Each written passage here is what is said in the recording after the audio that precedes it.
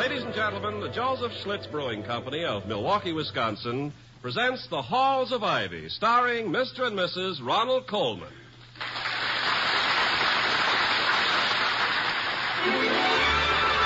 I was curious.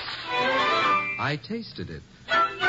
Now I know why Schlitz is the beer that made Milwaukee famous. If you like good beer, you'll find it pays to be curious and learn about Schlitz for yourself. And now, The Halls of Ivy.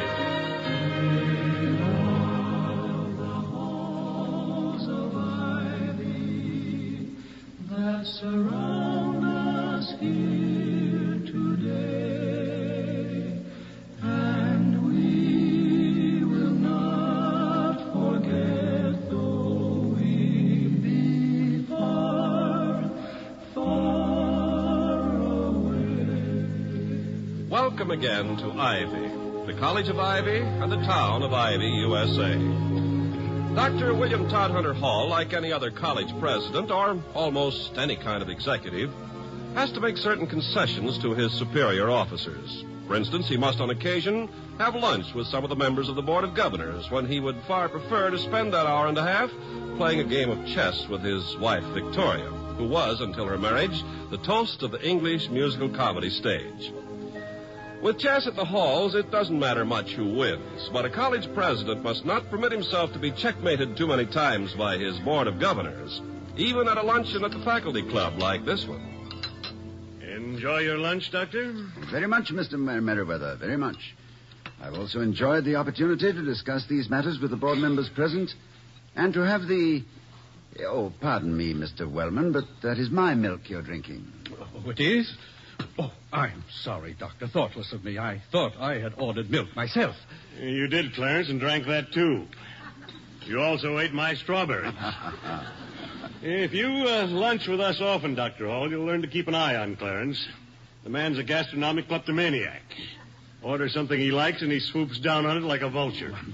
Don't be silly, Merriweather. I'm simply a trifle absent-minded. So much on my mind. If there's anything disturbing you that we haven't talked about, Mr. Wellman, you know, anything I can help with, by all means, let's have it. Ah, that's the spirit, Doctor. Relieve his mind and protect your lunch. Yes. Well, Clarence, what's your trouble? Weak track team this year? Or did you get snubbed by some house mother? Don't be so flippant, Merriweather. Merely because I happen to take the affairs of this college rather seriously. Well, we all take them seriously, son. But let's take the long view. In 100 years, after the dust of the last atom bomb is cleared away, nothing we say here today will seem quite worth that long face of yours. My long face, as you call it, is the result of shouldering my responsibilities and keeping my nose to the grindstone.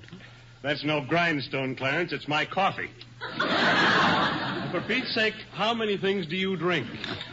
Let me order you some coffee of your own, Mr. Wellman. Oh, he'd hate it, Doctor. Never touches the stuff. It happened to be right in front of me. You'd have found it in a foxhole. Now, go on, Clarence. Finish Dr. Hall's ice cream and tell us your trouble. Dr. Hall's ice cream? I'm sorry, Doctor. I didn't realize. No. You're quite welcome to it, Mr. Wellman. Now, was there something you wanted me to do? Yes, Dr. Hall. It will be necessary for you to address the student body in chapel tomorrow. Oh? The Reverend Dr. Gilby is ill, you know. Oh, I hadn't heard. Nothing serious, I hope? Oh, I don't think so, Doctor. Just picked up a bug somewhere. By tomorrow, they'll discover a new miracle drug to cure him. By next week, they'll find the new miracle drug makes his ears fall off. You can't beat it. Well, I'm sincerely sorry to hear about Dr. Gilby's illness. And, of course, I'll address chapel tomorrow. Although I haven't not much experience in clerical oratory. And now, if you gentlemen will excuse me... Oh, sure, Doctor. I think we're all through. This is my lunch, you know. Oh, thank you.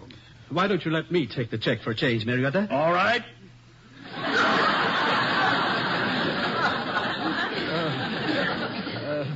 Waiter. Check, please.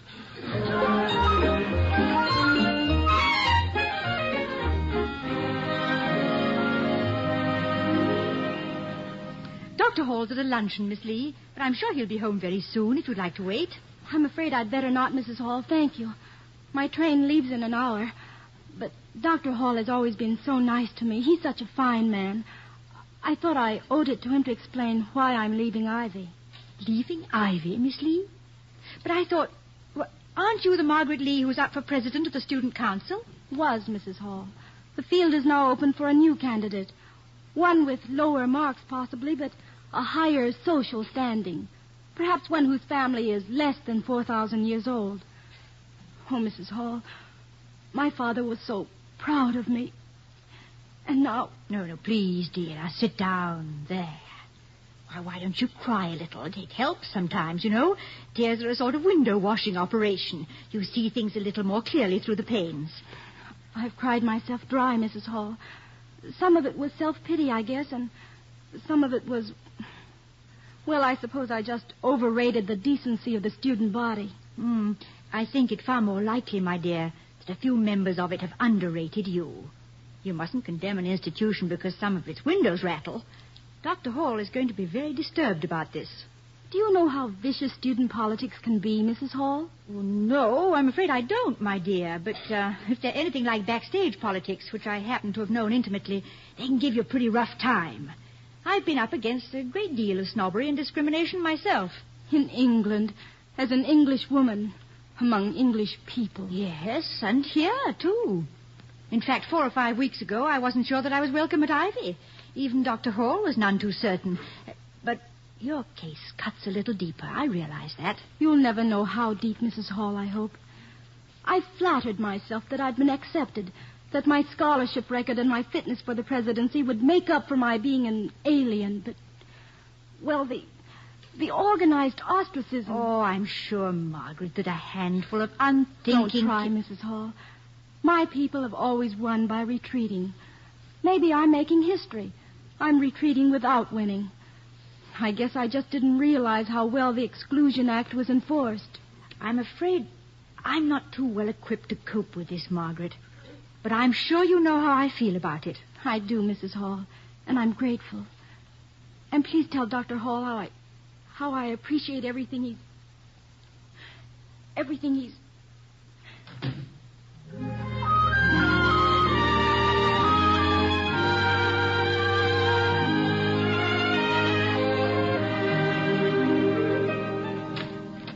Home is the sailor, home from the sea. Have you, my Popsy, a welcome for me? Take it, matey. Have a nice luncheon. Yes, my dear, quite pleasant. Mr. Wellman paid the check. It's nice of him. Nice of him. My dear girl, you can't dismiss an announcement of this importance with any such offhand remark. Mr. Wellman paying a luncheon check is as world-shaking as the discovery of the wheel. You mean Mr. Wellman is tight, Toddy? Tight is rather a brutal way to express it, Victoria, but I find it charmingly accurate. Mr. Wellman is extremely imminent in the sense of being close. I have heard that he launders his pipe cleaners. I suppose he got so tremendously rich throwing his money about. Vicky, darling, Mr. Wellman throwing his money about is a spectacle which Mr. Cecil J. DeMille... B. Cecil B. DeMille, B for bathtub. Oh, yes, thank you. Thank you, yes. Mr. Wellman throwing his money about is a spectacle which Mr. Cecil B. DeMille wouldn't even attempt. When I recall how generous, yes, even spontaneously generous, Mr. Wellman has been with his millions for this school, and how frugal he can be with... Vicky. What's wrong? Wrong? What do you mean? Oh, I mean, my dear, that no one can love someone as much as I love you and not be instantly aware of a shadow on that someone's face. Tell me, please. Oh, Toddy, I wish this hadn't come up. You have so many things to cope with. Now, what's the matter? Did something happen while I was out at lunch? Well, not to me, dear. In fact, it has nothing to do with me personally, except that, well, it's disturbing to see any youngster with a broken heart. Do you know a student called Margaret Lee? No, I don't think so. Wait a moment. Lee. Yes, a very neat and rather frail girl, quite intelligent looking. That's the one. Well, of course I know her. Of her, rather. A fine student. Not anymore, William. She's gone home. I did my best to persuade her to stay and talk to you, but I doubt if even you... Oh, it was really very sad. Now, my dear, don't distress yourself. This is my problem now. Sit down and tell me about it. Tell me the whole story. Well, As you know, Margaret Lee came to this country for her education. She chose Ivy. And during her 2 years...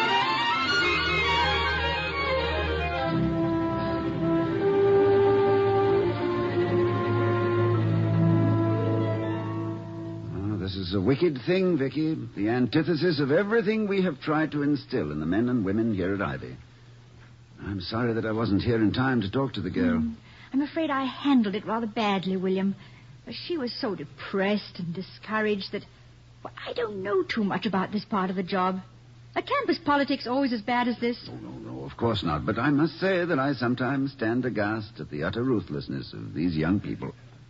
Young, of course, is the key word in that admission. They're all children, callously pulling the wings off butterflies. As far as I'm concerned, one of the chief purposes of education, the chief purpose, if you like, is to impart an understanding of the butterfly's viewpoint.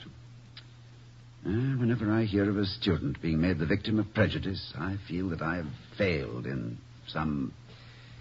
Yes, Penny? Beg pardon, sir, but there was a message from the Reverend Gilby. Seems like he was took sick, sir, and wanted to know if you yes, could... Yes, I know. I received the message at lunch, Penny. Thank you. I've got a Bible, sir, if you'd care to borrow it. I have a Bible, Penny. Thank you. Quite welcome, sir. Any time at all. Well, it's turning out to be quite a day. What was that all about? Well, Dr. Gilby, the chaplain, is ill. I am pinch-hitting for him, if that isn't too irreverent a word, in chapel tomorrow morning. Vicky, I don't want you to come. I feel I should be very inadequate. Oh, nonsense, Toddy. You'll do a lovely performance. I wouldn't be a bit surprised if you were held over for a second week. Held over, Victoria, is not very good ecclesiastical terminology. Yeah, I know.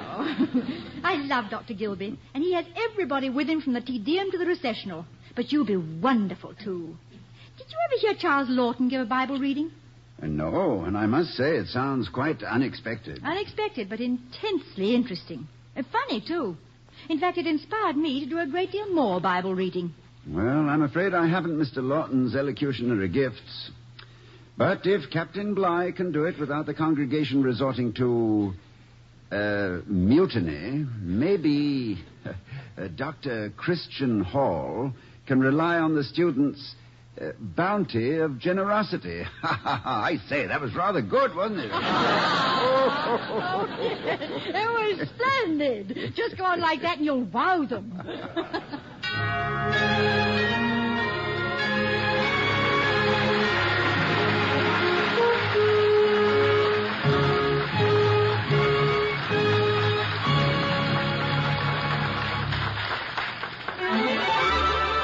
I was curious. I tasted it. Now I know why Schlitz is the beer that made Milwaukee famous. Before we return to the halls of Ivy, starring Mr. and Mrs. Ronald Coleman, let's listen to the story of a man who not only kept up with the Joneses, but found himself considerably ahead of them simply by doing the most natural thing in the world. Last night I told Ethel, that's my wife, Ethel, you shouldn't be so self-conscious. The Joneses will just have to take us for what we are. But you know women. And Ethel, well, when we've got company coming, especially the Joneses, there's just no living with her. She's so afraid of what they might think. Gets in a regular stew about how she looks, how the house looks, what kind of jokes I'm liable to tell. You know, you probably have a wife of your own. And like your wife, Ethel usually gets herself all worked up for nothing. That's how it was last night when the Joneses came over. The minute they walked in, I could see Ethel was nervous as a cat. So, just to break the ice, I went into the kitchen and got out the Schlitz beer. When I brought it in, Jones started to look interested right away. Said he had heard a lot about Schlitz, but never tasted it. Which was kind of a surprise because Jones is one of those fellows who's so particular about everything. Always insists on the best, or so he says. Anyway, Jones raised his glass of Schlitz and we both drank. First thing you know, Jones put his glass down and with a satisfied look on his face, slapped his knee, turned to Ethel and said, Ethel, I don't know who deserves the credit, you or that husband of yours, but by George, this is the best glass of beer I've tasted in years. Well, that did it. That's all Ethel needed. You should have seen her face, just like a kid's at Christmas. As for Jones, He never even noticed. He was still busy talking. And he took the words right out of my mouth when he said, "No wonder they call Schlitz the beer that made Milwaukee famous."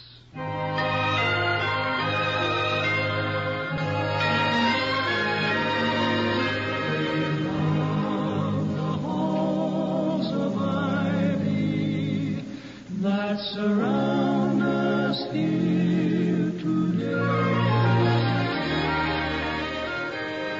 As we return to Ivy, we find a perturbed Dr. Hall striding back and forth in the living room, as Mrs. Hall says. Toddy, stop pacing.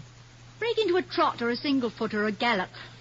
Or better still, sit down here with me. Oh, I'm a little restless, Victoria. That matter of the Lee girl. You know, I went to the station to find her. I thought I might be able to persuade her to reconsider, but I was too late. I'm awfully sorry. I'm sure you could have done something. You're very persuasive, you know. Then I wired her aboard the train. But not knowing what space she was occupying, I wasn't any too... It's the telephone. I know, I hear it, but where is it? I'm going to put that extension cord on a deep-sea fishing reel with a strong Well, spring. it's right near me somewhere. Oh, here, under the evening paper. Thank you. Dr. Hall's residence, Spokane, Washington? Good heavens, the Lee girl must have taken a very fast Yes, put him on, please. Hello, Frederick? Yes, I am indeed. Now, are you ready? Rook to the King's Bishops 3. Check. How do you like them apples, Frederick? Goodbye.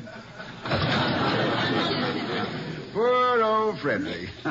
Lost both nights last September and can't get his queen out. Oh, don't these long-distance chess games run up some pretty fancy telephone bills? Oh, not for me, my love. You'll notice that I always receive the calls. I never initiate. I only play cross-country chess with those of my professional acquaintances who are equipped to finance them, and at their invitation.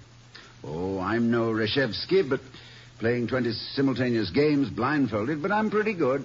I didn't know there were any college professors who could afford that sort of playing. Oh, there are a few. Pitifully few, I must admit. You know the ones who have written cloak and sword novels for Hollywood, under assumed names, of course. And the unmarried ones who prefer to spend their budgets playing chess by phone rather than go night clubbing. You gave up a lot of things to marry me, too, didn't you? I certainly did, my darling. Bad meals, dull evenings, risky encounters with emotional undergraduates, and a growing certainty that life was passing me by. Like poor old Frederick in Spokane, without a queen, I was playing a losing game. Well, Toddy, you're so dependable, particularly when it comes to giving a wife the right answers. I think one of the reasons I fell so deeply and so permanently in love with you, Vicky, was because you asked the kind of questions I was able to answer.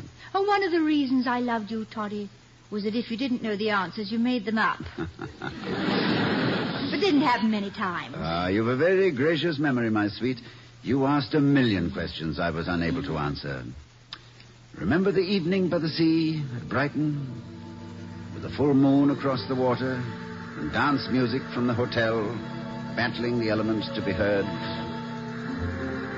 It's been a lovely evening, William. I remember it for long, long. I remember it always. You won't have to make any effort toward it, Victoria. I'll be reminding you. By mail, by cable, by... Is there such a thing as a carrier seagull? Well, if there isn't, I'll train a few. Has anyone ever had a pet seagull? I don't know, my dear. But if I were a seagull and you wanted me for a pet, I'm sure I... Did you shiver? Are you cold? I've never been warmer. I was just shaking off the thought that we'd ever have to communicate with each other by mail or cable or seagull. Tell me, doesn't a sabbatical ever stretch? Oh, only when one has wealthy relatives and a disregard for one's job, Vicky. And I have neither. My sabbatical stretches only into next week. It seems only a week since it started. For us, I mean. Oh, it started earlier for me. It started when I bought one ticket to give them tears. Because I didn't know where else to go for the evening. I think I knew you were there, even then. No, you didn't. That was the night the man who played the vicar had such a cold that you were reading all his lines. You were too busy. Whatever made you come back? I haven't the faintest idea. Not the faintest? Oh, well, possibly. It was because I just happened to think that you were the most delightful, the most charming, the most enchanting, the most... Go on. Go on. Oh, is that all? I wish you'd come backstage after the first time you saw the play, William, instead of the 27th. It's too bad we can't reach around in time and snatch back a few lost weeks, isn't it? It was not completely lost, my dear. I saw you almost every night and dreamed of you every day. I was on my way to becoming the traditional absent-minded professor instead of the most timid one. Oh, Vicky, my dear, I am so very fond of you. And I'm very fond of you, William. In fact, I'm very fond of everything tonight. Life and the sea and the moon and the... Professor, why is the moon always associated with lovers?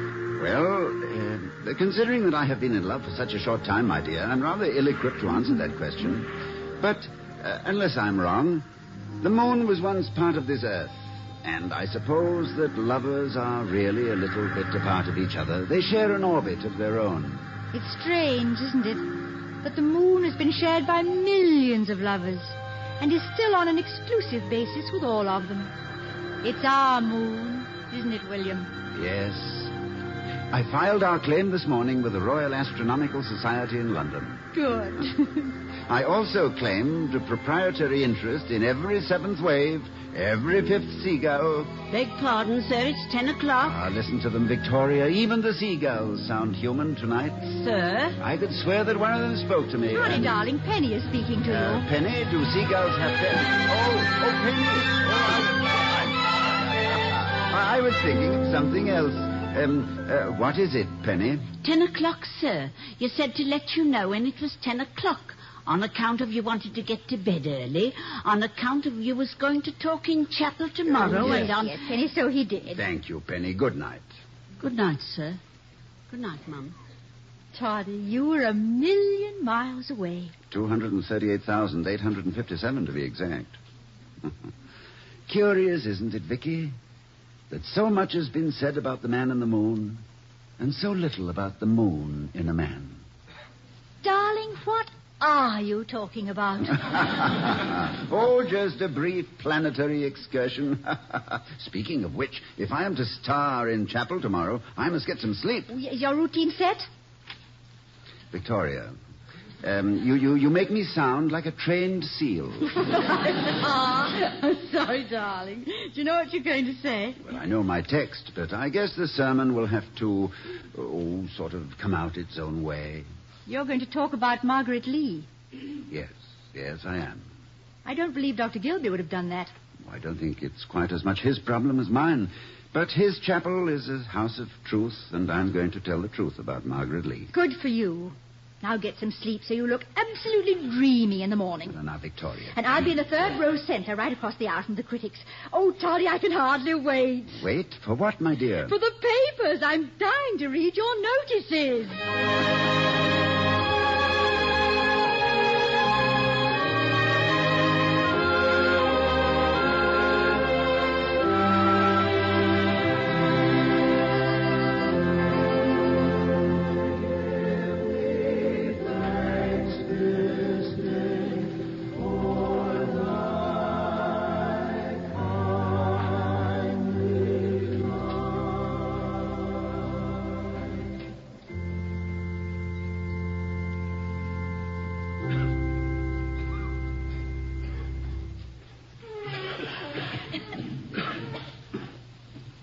Good morning.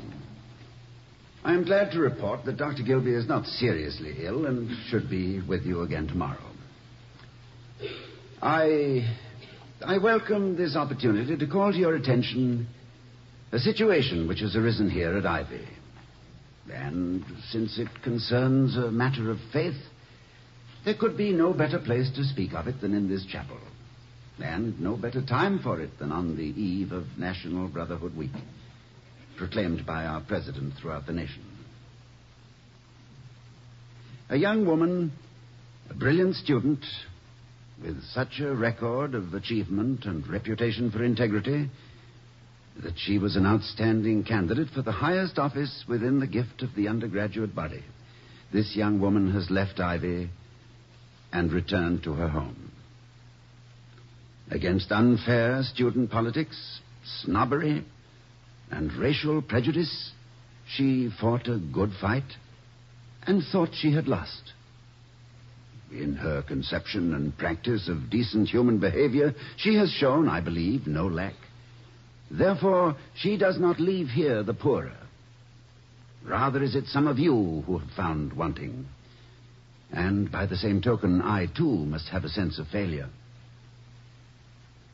Tolerance is a word I would rather not use. It seems to indicate a condescension. I prefer the word understanding. And intelligent understanding is as essential to our study of human relationship as it is to our comprehension of Latin or science. We must learn not only the meaning of democracy, but its application and practice. Or in after years, our boast of a superior way of life will be a sham, and Ivy College will have failed in its primary function, a preparation for life. I would like now to inform you that I have been in communication with this young lady, and she is returning to school.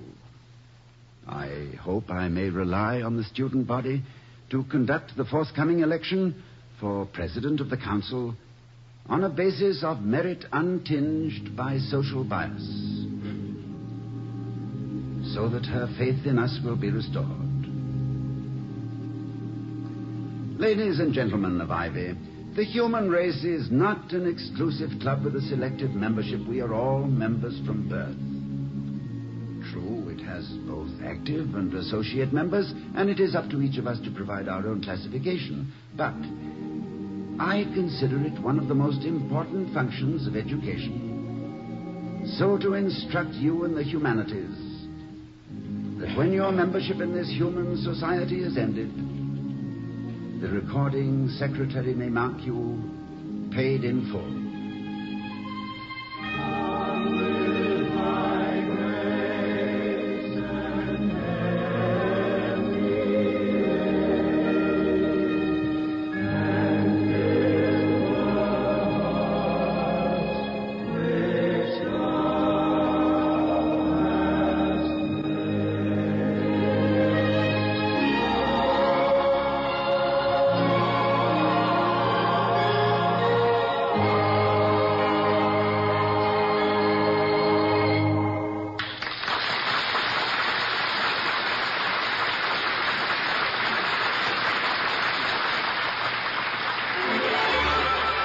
I was curious.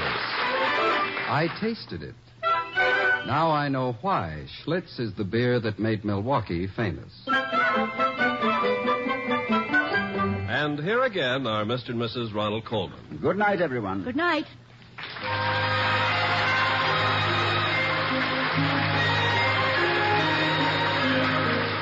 We'll be seeing you next week at this time at the Halls of Ivy, starring Mr. and Mrs. Ronald Coleman. The other players were Barbara Jean Wong, Gloria Gordon, Herb Butterfield, and Willard Waterman. Tonight's script was written by Don Quinn and Walter Brown Newman. Our music was composed and conducted by Henry Russell. The Halls of Ivy was created by Don Quinn, directed by Nat Wolf, and presented by the Joseph Schlitz Brewing Company of Milwaukee, Wisconsin. Ken Carpenter speaking.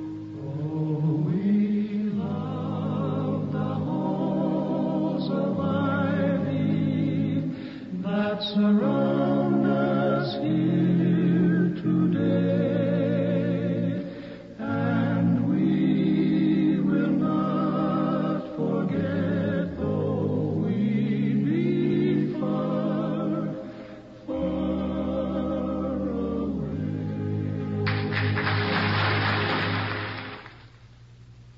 Now stay tuned for We the People over most of these NBC stations.